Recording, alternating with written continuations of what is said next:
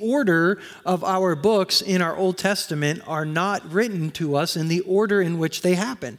And so in order to understand the story from beginning to end, that's what this has been all about. Because for us to know what this part means, we have to know what the whole story is all about. And so we've been studying it together. If you're not on Slack, I've been putting some extra resources on there to try to help with that, to supplement that, and those are always on there. And so I want to encourage you to do that. But the scripture was always intended to be studied together from the beginning. In fact, in the New Testament, when they reference the scripture, really what they're referencing is the Old Testament. They're not referencing the New because it really hadn't been put together and circulated yet. That took place later. And they didn't have copies. I mean, Jewish people did not have copies of the Torah in their house that they just unrolled and studied. If you wanted to study it, you went to the synagogue. If you wanted to memorize it, you went together and you wrestled with it, you studied it. And sometimes we get away from that and we just want to study it, but God actually gave it to us in community, and community is a big thing to God because He's a communal God. He is one God existing in three persons. By Himself, He is a community. And He didn't create us because He was lonely and He needed us. He created us because He wanted us, and He wanted us to experience that same community with Him and with each other. And something is missing when we don't buy into His message of community that He's been telling all along. So last week we read the book of Hebrews together, and we read page 161 and 162. Now, for the next 2 weeks, because next week we're going to come out of the series again for 1 week. So you have 2 weeks to read page 162 and 163 in the book of Titus. But I'm also requesting that we reread the book of Hebrews, because Hebrews is a big book. And there's a lot of good stuff in it. In fact, if you get our text messages, I sent you a link to join us this week on YouVersion, the Bible app, to read together a Bible study called Better Together. A look at the book of Hebrews and how things are better together. And oddly, I chose that as my title today. Hebrews, Better Together. Now, the author of the book of Hebrews, we don't know because they didn't sign it. For a number of years, everyone just assumed it was Paul because he wrote so many books. But most scholars today know that this isn't Paul's style. It's very Greek. Paul was not Greek. He was very Hebrew. He's the Hebrew of Hebrews, we learned when we did Philippians. And so they don't agree that Paul was the author. Now, they agree that somehow this person has connection with Paul because there's so much language that refers to Paul and Paul's ministry and Paul's friendships that we're assuming maybe Barnabas, maybe Silas, maybe Apollos, I believe maybe Priscilla. Because Priscilla was very educated in the Greek way. Priscilla would not have signed her name because if this letter is going to be circulated, it would not carry a level of authority if it was a female. What we don't understand is Jesus addressed this in His ministry. Many times, women were not allowed, in fact, most all the time, to study at the feet of a rabbi. Sitting at the feet of a rabbi means to be his disciple. When Jesus comes along, we take the interaction between Mary and Martha, and we're all about like, oh, don't get distracted by all of the busyness of your life, but just sit at the feet of Jesus. And that's true, but what we miss is Jesus is saying Mary's sitting at His feet. Mary's His disciple, and that's not going to be taken away from her. What we miss is, bam, Jesus has just culturally said something that they don't know what to do with because women were not allowed to sit at the feet of a rabbi. But Jesus opens the door for Mary and for many women who followed Him. In fact, if you remember, it were women that didn't leave Him at the cross. I mean, John was there and women. It were women that went to the tomb first. It were women that were actually the first evangelists when Jesus said, "Go tell my disciples."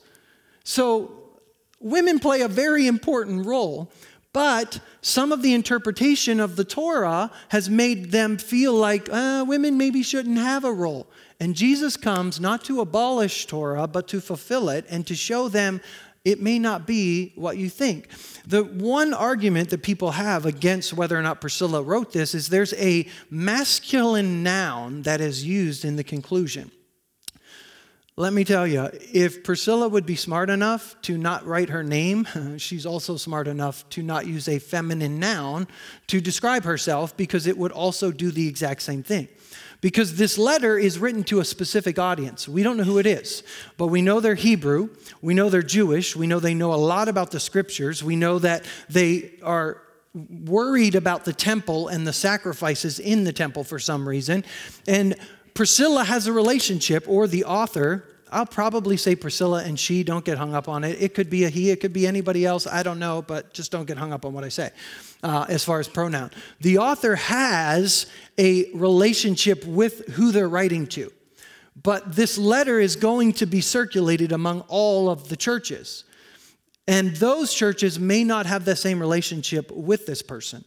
And so the author is going to make sure that this message is able to be circulated, because the message of the letter is basically this: Jesus is the better everything.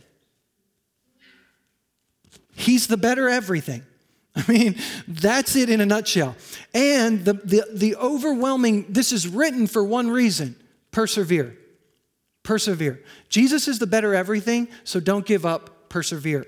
And it's written to a group of believers who are falling away. We don't know exactly why they're falling away, but we know that they're facing hardship. We know some of them have been killed or imprisoned. We know that some of their friends have been killed or imprisoned. We know that they have faced some type of a robbery, some stealing, some of their businesses or their livelihoods have been taken away. They are in the midst of hardship, and for some reason, it might be easier to just step back and say, I don't know that I want to press into this because it's hard. And so that's why this letter's being written. They could have lost heart. Okay? Hope deferred makes the heart sick. Because for the Jew, they believed originally that when the Messiah came, he would overthrow the Roman occupation and set them free. What they had to wrestle with is when Jesus came, he didn't do that. So then they had to wrestle with, okay, that's not what he was going to do the first time. Oh, but he's coming back. And every single one of them believed that in their lifetime, he would return. But guess what? Every passing year, when it gets harder and harder, it's easier to say, maybe we're missing this. Maybe he's not coming back. And the author of Hebrews is like, do not lose heart. You have to keep persevering. This is the better way. Now, we also know at some point the temple in Jerusalem is destroyed.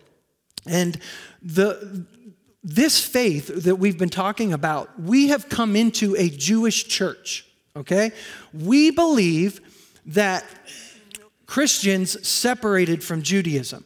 They did not. And I hope as we've gone through this, you see that the church actually was brought into the Jewish faith. But we were not to be circumcised. We were not to be bound to the Torah in the same way that Jews were. But the Jews didn't stop believing in Torah. They didn't stop offering sacrifices. They didn't stop doing the feasts. They didn't stop following who they were, because for them, the law was not given. The Torah was not given to them so that they could be made right with God. It was given to them because they were made right with God. When they came to Mount Sinai, it was a wedding ceremony. It was a covenant between me and God. And God is saying, you are my people and I am your God. And here are our wedding vows. And so for them, they're like, these are our wedding vows. And I want to honor those vows by being very obedient to those vows. And recognizing we can't live up to it, we need the sacrifices in the temple because I fail regularly.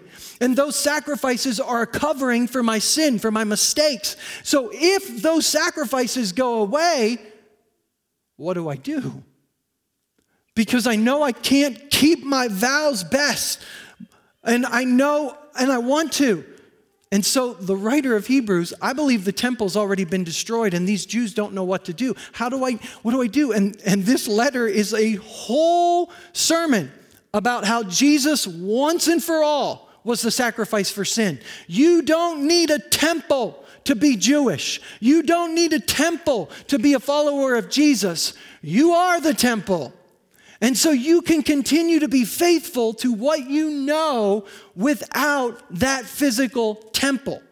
That's what this is all about. And interestingly, this short exhortation in Hebrews chapter 13, verse 22, look at what they write. Brothers and sisters, I urge you to bear with my word of exhortation, for in fact, I have written to you quite briefly. Gotta love that, because I don't know how long it would take to read Hebrews out loud, but that's what it was intended to be. It was intended to be a homily. That word exhortation is literally what we would call the sermon, what I'm doing right now. This was to be read to the Jewish people in its entirety as a sermon. I was tempted to do it, but the problem for us is we don't know enough about the scripture and about the Jewish faith to make sense of all of it.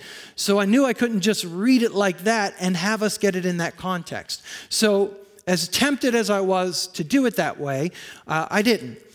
But what we do know is this sermon, this homily, was read every year by the Jewish Christians, the Messianic Jews, because you got to understand, there are Jews that believe Jesus was the Messiah. We refer to them today as Messianic Jews.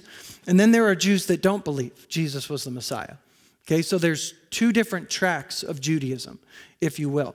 So the ones that believe that Jesus is the Messiah, every year on the anniversary date of the destruction of the temple, on the Sabbath, in the synagogue, Hebrews is read.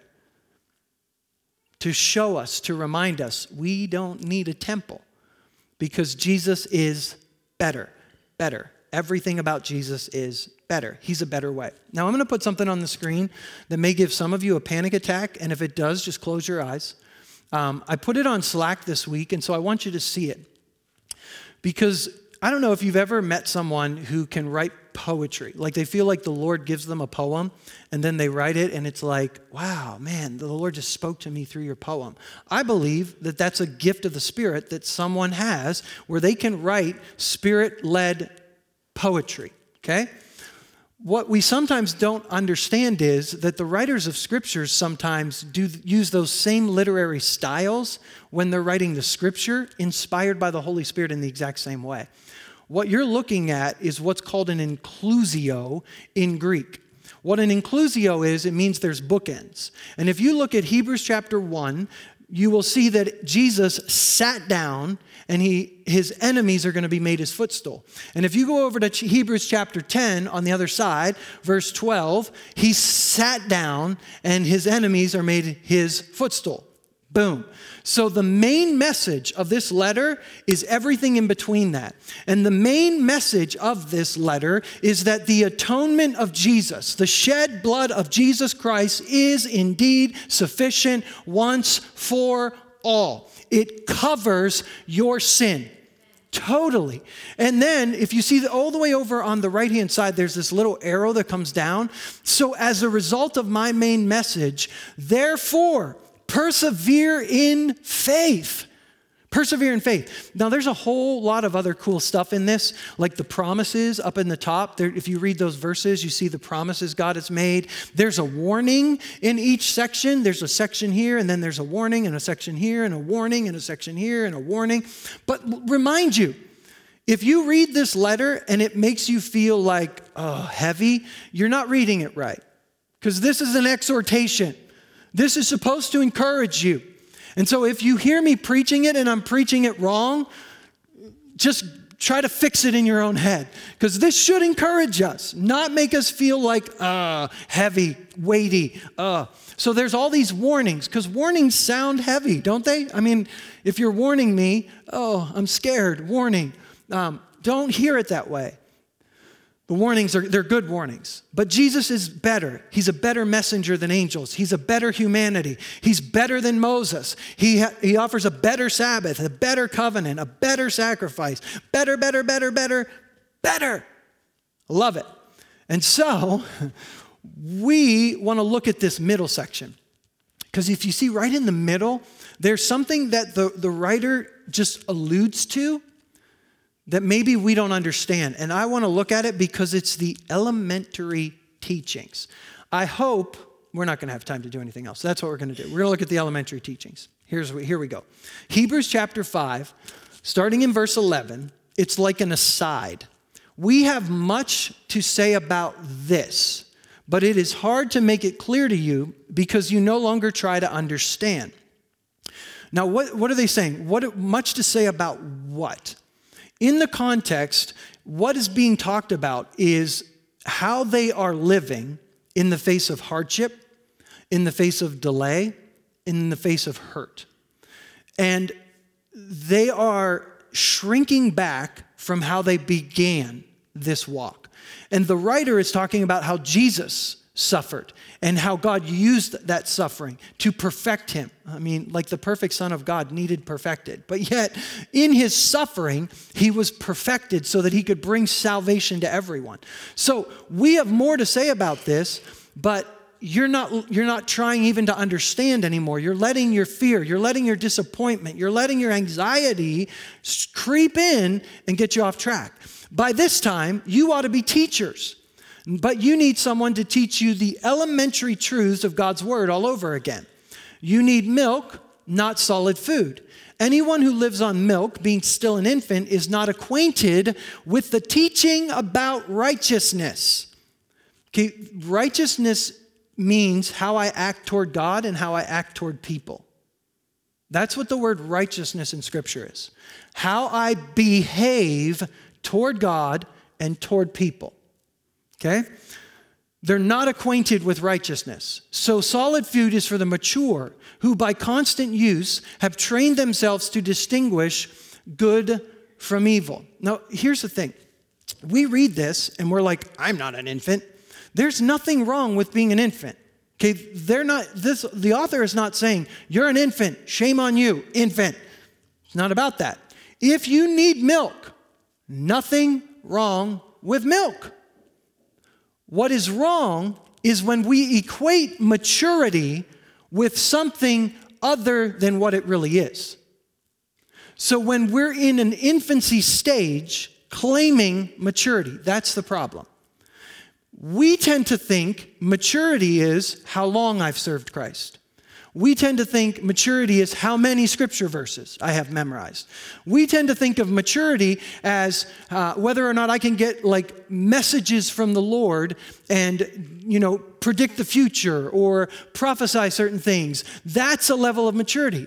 That's not a level of maturity. Maturity is how we live out the scriptures. Maturity is how I behave toward God and toward others, especially in hardship. Because they have excuses for why they can walk away from the faith, why they cannot press into obedience right now. And he's saying, wait a minute, you are claiming maturity, but you have missed the fundamental point. And then goes right into chapter 6, because you do know we added the chapters. Therefore, let us move beyond the elementary teachings about Christ and be taken forward to maturity, not laying again the foundation of repentance from acts that lead to death and of faith in God, instruction about cleansing rites, the laying on of hands, the resurrection of the dead, and the eternal judgment, and God permitting, we will do so. We are coming back to this, but we're going to move on. Verse 7. Land that drinks in the rain, often falling on it, and that produces a crop useful to those for whom it is farmed, receives the blessing of God. But land that produces thorns and thistles is worthless and is in danger of being cursed. In the end, it will be burned. Okay, again, it's not what you know, it's what we do. It's not what we say we believe, it's how we behave. If you drink in the rain, you can soak in the presence of God and drink in the rain. But if we are not producing fruit, there's no blessing of God on that. It's all about behavior. Oh, I know. Some of you are like, are you preaching works-based salvation? No. But you have to understand that's the case that's being made here. Even though, now here, in case you're feeling condemned or heavy, even though we speak like this, dear friends, we are convinced of better things in your case. We're convinced. We're not like 99%. We're convinced there are better things for you. The things that have to do with salvation. God is not unjust. He will not forget your work and the love you have shown him as you have helped his people and continue to help them. See, they're not worthless. It's not that they're not doing anything. It's just that they're stepping back in a way that we want you to show the same diligence to the very end so that what you hope for may be fully realized. See, it's not, oh God, I just hope for change in my family. You can't just hope for change in your family. You have to be the hope in your family. We can't just hope for change in our community. We have to be the hope in our community. We sometimes mistakenly pray, oh, heaven come down upon the earth. Church, we are seated with Christ Jesus today in heavenly places. And the Holy Spirit, the Godhead himself, is implanted in you as a down payment guaranteeing what is to come so that you can release hope in every hopeless situation. So don't get all worked up by hopelessness. Just start releasing hope. You are the hope of the world. And we've forgotten that because I know it's so hard. There's so much hardship and we're being suffering. These people are being persecuted. Look, you'll have to go and read it yourself. Hebrews 11 and 12. These people are being beaten. These people are being sawed in two. These people are being murdered. They're having things taken from them. And at the beginning, they suffered with joy. But the longer it went on, oh, the harder it was. Can anyone relate to that today? I mean, when 2020 first started, oh, it was the year of breakthrough. God's going to do great things. And then in March, we can handle this. God's got a plan. And then April, and then May, and then June, and then July, and then August. 2020 feels like it's been 17 years. We can relate somewhat to what's going on for this church. But what they do is take them back to these elementary teachings. So let's look at them. Therefore, let us get past. That word get past doesn't mean don't use them anymore. Do you understand elementary truths are not meant for just the sake? I mean, you don't learn the ABC songs so that you just can sing a cool song.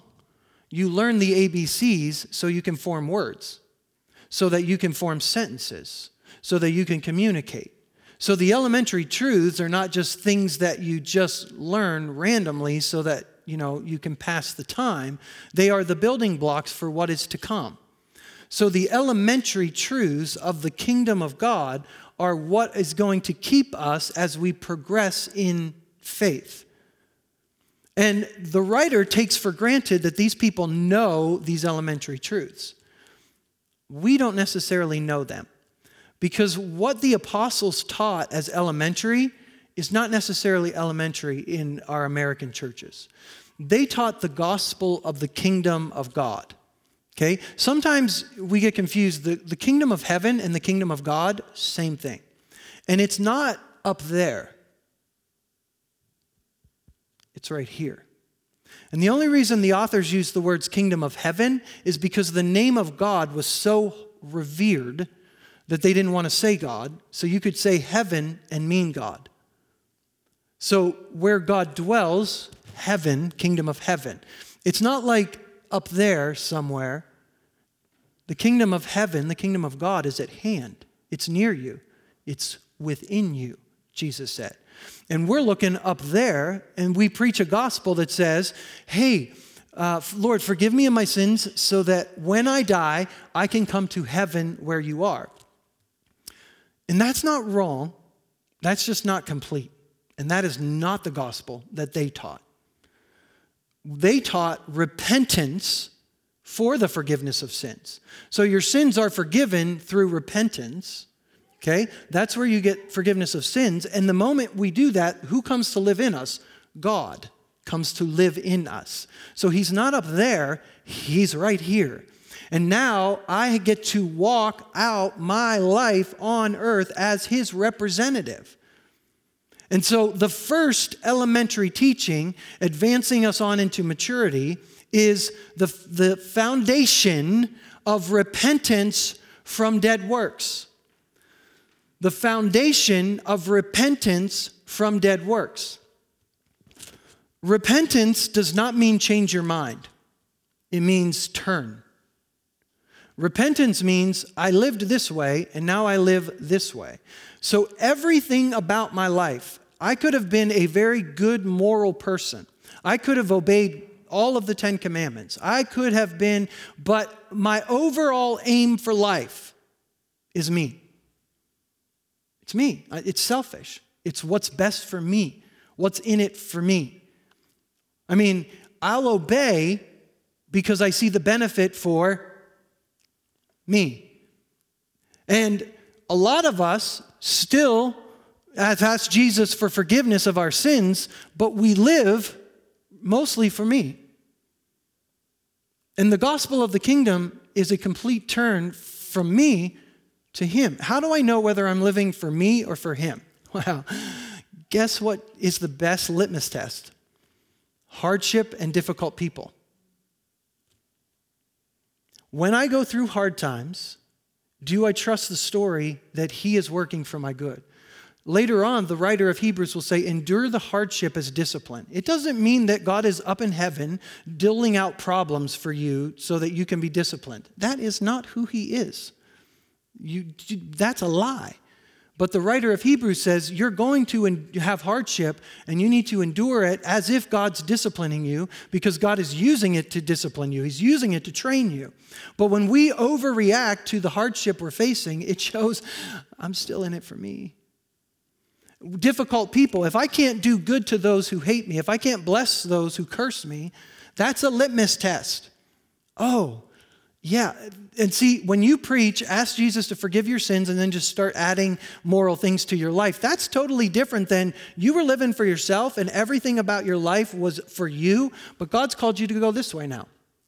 Repentance from dead works means whatever your list, Paul covers this in Romans. I don't care what your list is. 10 Commandments, the law, the Torah, some other, list.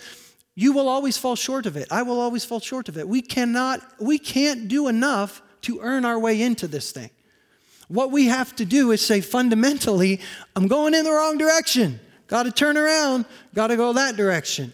And I live in view of God's mercy, meaning everything I do from this point on is because God has been merciful to me. And it's very hard for me to hold a grudge against someone else because I understand God gave me mercy. And the person I'm holding a grudge against doesn't need any more mercy than I got from God. And if I refuse to walk in forgiveness, blessing toward the person I'm holding a grudge against, still going this way. And I don't care what I claim. I don't care how many years I've served Jesus. I have been in the church for not a long time, 45 years. And I have watched in church after church and heard story after story of people that hold grudges for years. They attend the same church and they don't talk to each other. Right here they say foundation is repentance. That way. The second thing, faith on God, not faith in God. We mistranslate this. They say faith toward God. Everybody has faith in God. I mean, we say it every day. We say the Pledge of Allegiance, one nation, under God, indivisible. What does that mean? Does that mean that I am fully submitted to him and his ways and his will and everything, to love my enemies, to bless those who persecute me? Or does it just mean when I'm in pain, I cry out to him? Or does it just mean my list of sins, the things that I think are important, the things that I see? By the way, your list and someone else's list are probably different, but I guarantee you that every single one of us misses the mark in God's list, which is here, and there are parts that we're blind to. That's why we need each other, so that we can work out our salvation together and we can become more like him, even though it's not our works, it's because of what he did for us. So faith toward God is not the same as faith in God. Faith toward God means I trust him. It means I trust the story that you're telling. It means, hey, this bad thing happened to me today, but I trust you're writing a better story. It even means, you know what? I screwed up. I made this major mistake, and I repent. Lord, I confess this sin. I totally blew it. And I trust that you're even using that to write a better story for me. Not only for me, but for my spouse, for my kids, for my friends, for my coworkers, for my boss, for the president, for the world leaders, for dictators. God is writing a better story. We have trust toward God. That's what it means. Then he says the teaching about washings. Immersion, baptism was a normal part of the Jewish faith. They immersed in water all the time. They did it for purification. So this is not like some of us say, well, this was the instruction about the proper way to do baptism. No, they didn't need the instruction for the proper way to do baptism. They already knew how to do it. I mean, Jews know baptism. But by the way, there is an exception in the writings of the early church fathers that if water is not found to be available to submerge people in it, water may be poured on them for baptism. Oh, look at that exception right there. Because we get hung up on methods. And what they're actually emphasizing is not the method of baptism, it's the instruction part.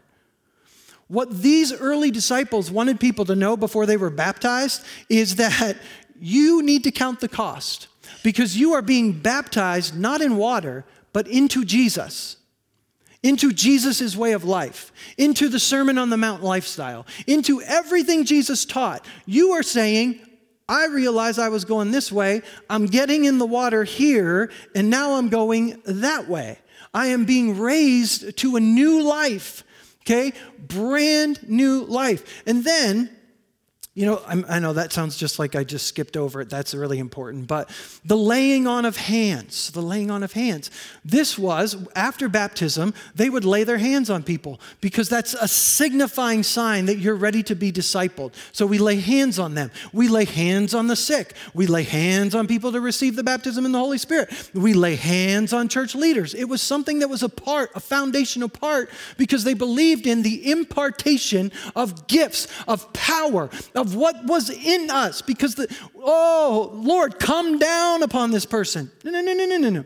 He's in me. So I lay hands on you to impart what's in me upon you. But what's in me is not because I'm somebody special. It's because of his mercy, and he gave it to me. But I'm going to give it to you. Freely I have received, freely I give. Now, I know that some of you are like, hey, during COVID, we can't lay hands on each other. Jesus, remember when they came to him and said, hey, don't come to my house, just speak the word. Speak the word and let it be done. Guys, we don't have to literally lay hands on people. You can speak the word. You have hope. Call your friend and speak hope all over them. You have hope. Speak life to your workplace. Don't come, oh Lord, I won't complain about my life today. Praise God. I don't know that song well enough to sing it, but we're grateful. And yet at work, speak hope. Speak life. Literally see yourself laying hands on your boss and just declaring hope over them. You know what? You can find something wrong with your boss. You can find something wrong with your spouse. You can find something wrong with anybody you want to look for. Or you can speak hope and speak life. This is a foundational part. And then the resurrection of the dead and eternal judgments. And the problem is we don't understand the resurrection of the dead and the eternal judgments the way they did because we think of it as future tense. One day we're going to have resurrection. One day we're going to have eternal judgment. And God's like, the kingdom is now. Live in the power of the resurrection now. And all of this is written to remind them the gospel is about living this way. It's a total transformation of life. Live that way. And the hardships that you're suffering are meant to show you that you can live this out. You can live the same whether things are good or whether things are hard. You can live the same with nice people or people who are jerks. You can do it because the deposit is in you. Be full of hope. So let's go to the end of Hebrews. I got 2 minutes. Look at what Hebrews says to us here in Hebrews chapter 10. So they come to the end. Therefore, brothers and sisters, Since we have confidence to enter the most holy place by the blood of Jesus, by this new and living way, open through the curtain that is his body. Since we have a great priest over the house of God, let's draw near to God with a sincere heart, with full assurance that faith brings, having our hearts sprinkled to cleanse us from the guilty conscience, having our bodies washed with pure water. You hearing these foundational principles? Let us hold unswervingly to the hope we profess, for he who promised is faithful. Let us consider how we may spur one another on toward love and good deeds. Why? Because that releases the kingdom. Jesus said it himself, let your light shine before men so they see your good deeds and they glorify your Father in heaven. Release the kingdom. Give somebody a cup of cold water in the name of Jesus. Release the kingdom everywhere you go. If we would just start releasing the kingdom, we'd change the world. We really would. I think we would. Does anyone else believe me? Besides Pastor Mark? And let us consider how we may spur one another on toward love and good deeds. Not let us consider how we may be nitpicky towards one another and point out each other's faults and flaws. Let's spur one another on to love and good deeds, not giving up meeting together as some are in the habit of doing. Why were they giving up meeting together? What if that person turns me in? What if that person turns on me? What if they're a spy? I got to protect myself. I got to protect my own. I'm scared. And it doesn't mean we have to meet in person. Let me tell you something. God can powerfully move on Zoom. God can powerfully move socially distanced. God can do whatever. He can. And this isn't forever. One day we're going to be back together, all in the same room, hands raised, no masks on, shouting praises. But until then, let's just release the kingdom. No pandemic can stop him. It's just believe. Okay. Remember those earlier days after you received the light, when you endured a great conflict full of suffering? Sometimes you were publicly exposed to insult and persecution. At other times, you stood side by side with those who were treated so. You suffered with those in prison, and you joyfully accepted the confiscation of your property. Hallelujah. What is wrong with these people? Why didn't they fight for their rights? I mean, they joyfully accepted the confiscation of your property. Can't take it with me anyway. Because you knew yourselves you had better and lasting possessions. Am I living for now, my possessions, my stuff, or am I living for that? If someone takes anything from you, I know somebody that's keeping records, and anything they take from you, Jesus is like, if they take your coat, give them your shirt. Don't withhold.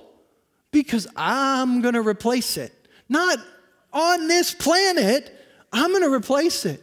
Store up your treasure with God, not store up your treasure on earth. Which way are we living? Woo! So you need to persevere. In a little while, he who is coming will come and will not delay. Man, that is a crazy phrase. In a little while. Amy Grant used to sing that. In a little while, we'll be with the Father. Well, guess what? We're already with the Father. I'm seated beside him in heavenly places with Christ Jesus, and he is in me to remind me of that. And so I'm with him right now. I know we're going to get, someday it's going to be sight, but my righteous one will live by faith and will not shrink back. Remember, there's supposed to be an encouragement. And then they talk about Hebrews 11 and all these great people of faith. And some of them were amazing and they got great things. And some of them were amazing and they got killed. But God had something better in store so that only together with us would they be made perfect. So therefore, since you are surrounded by such a great cloud of witnesses, throw off what hinders, the sin that easily entangles us. Run with perseverance the race marked out for us. Fix your eyes on Jesus. He's the pioneer, the perfecter of your faith. For the joy set before him, he endured the cross, scorning its shame, and he sat down at the right hand of the throne of God. Consider him who endured such opposition from sinners so that you will not grow weary and lose heart. Because in your struggle against sin, you have not yet resisted to the point of shedding your blood. And have you completely forgotten his word of encouragement that addresses you as a father addresses his son?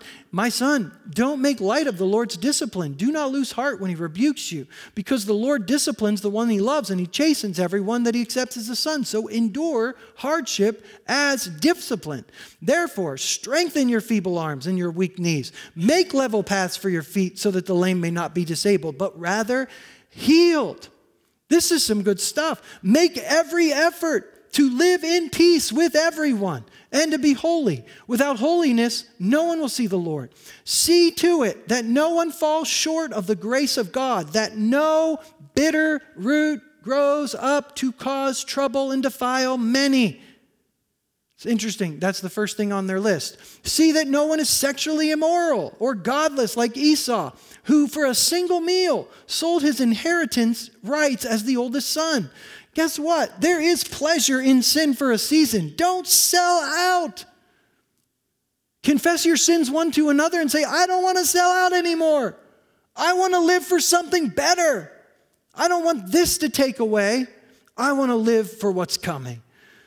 The last one, Hebrews 13. Keep on loving one another as brothers and sisters. Do not forget to show hospitality. You know, if you're worried about being turned over, showing hospitality is a big risk. But even in the face of this, don't forget to show hospitality. For by doing so, some people have shown hospitality to angels without knowing it. Continue to remember those who are in prison as if you were together with them in prison. Those who are mistreated as if you yourselves were suffering.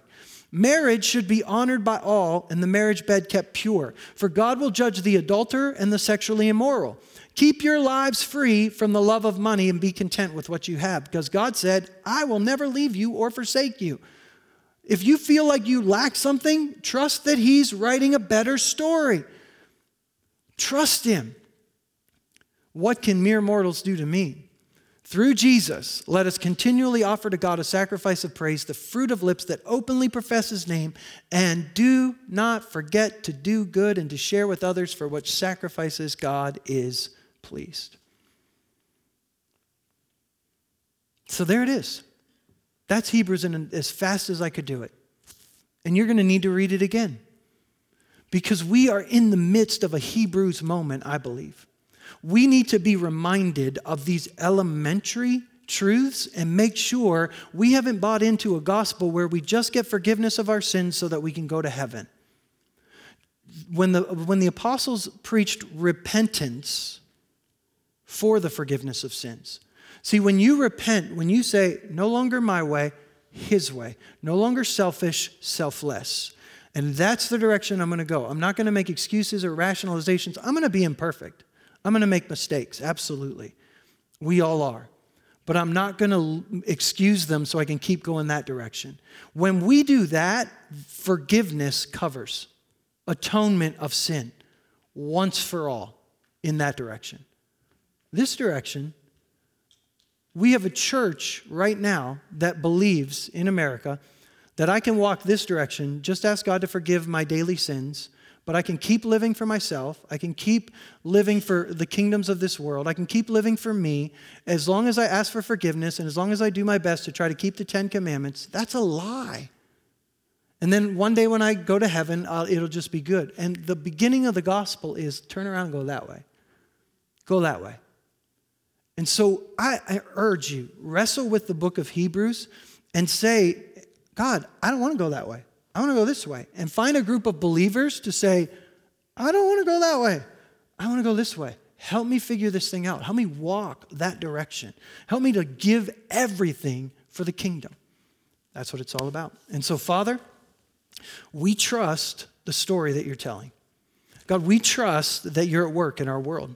We trust that you have better things in store for every one of us. God, I pray for every person today, listening in this room, listening online.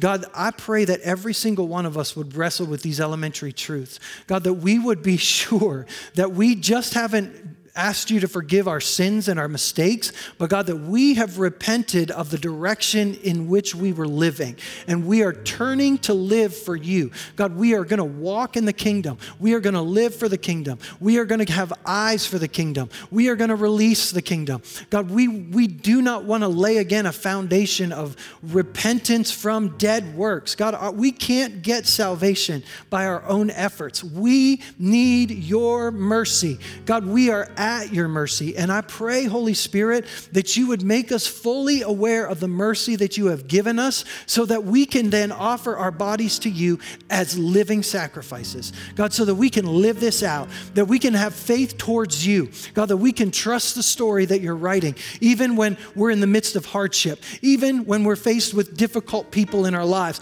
God, you are writing a better story, and we trust you in it. God, we're going to trust you for the instructions of baptism. God, we have been baptized into Jesus Christ. We are no longer going to make excuses for our behaviors. We want to conform our lives to the image of your Son and imitate him in every way. No more rationalizations. God, no more shame and guilt for where we didn't measure up yesterday, but we're going to stand up and we're going to walk towards righteousness, true righteousness towards you and towards our fellow man. God, we're going to live this out in every decision, in every action, in every thought, in every word. We're going to be relentless with this.